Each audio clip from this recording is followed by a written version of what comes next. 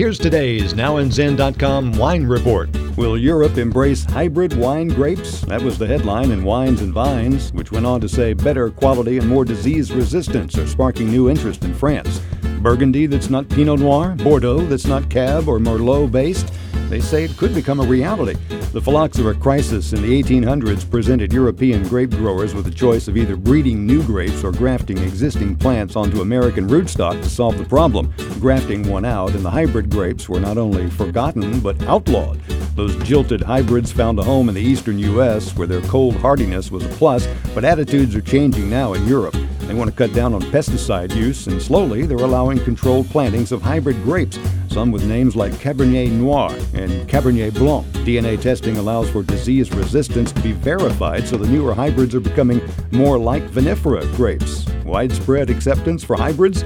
It's not for sure, but it's worth keeping an eye on. Explore wine on NowInZen.com.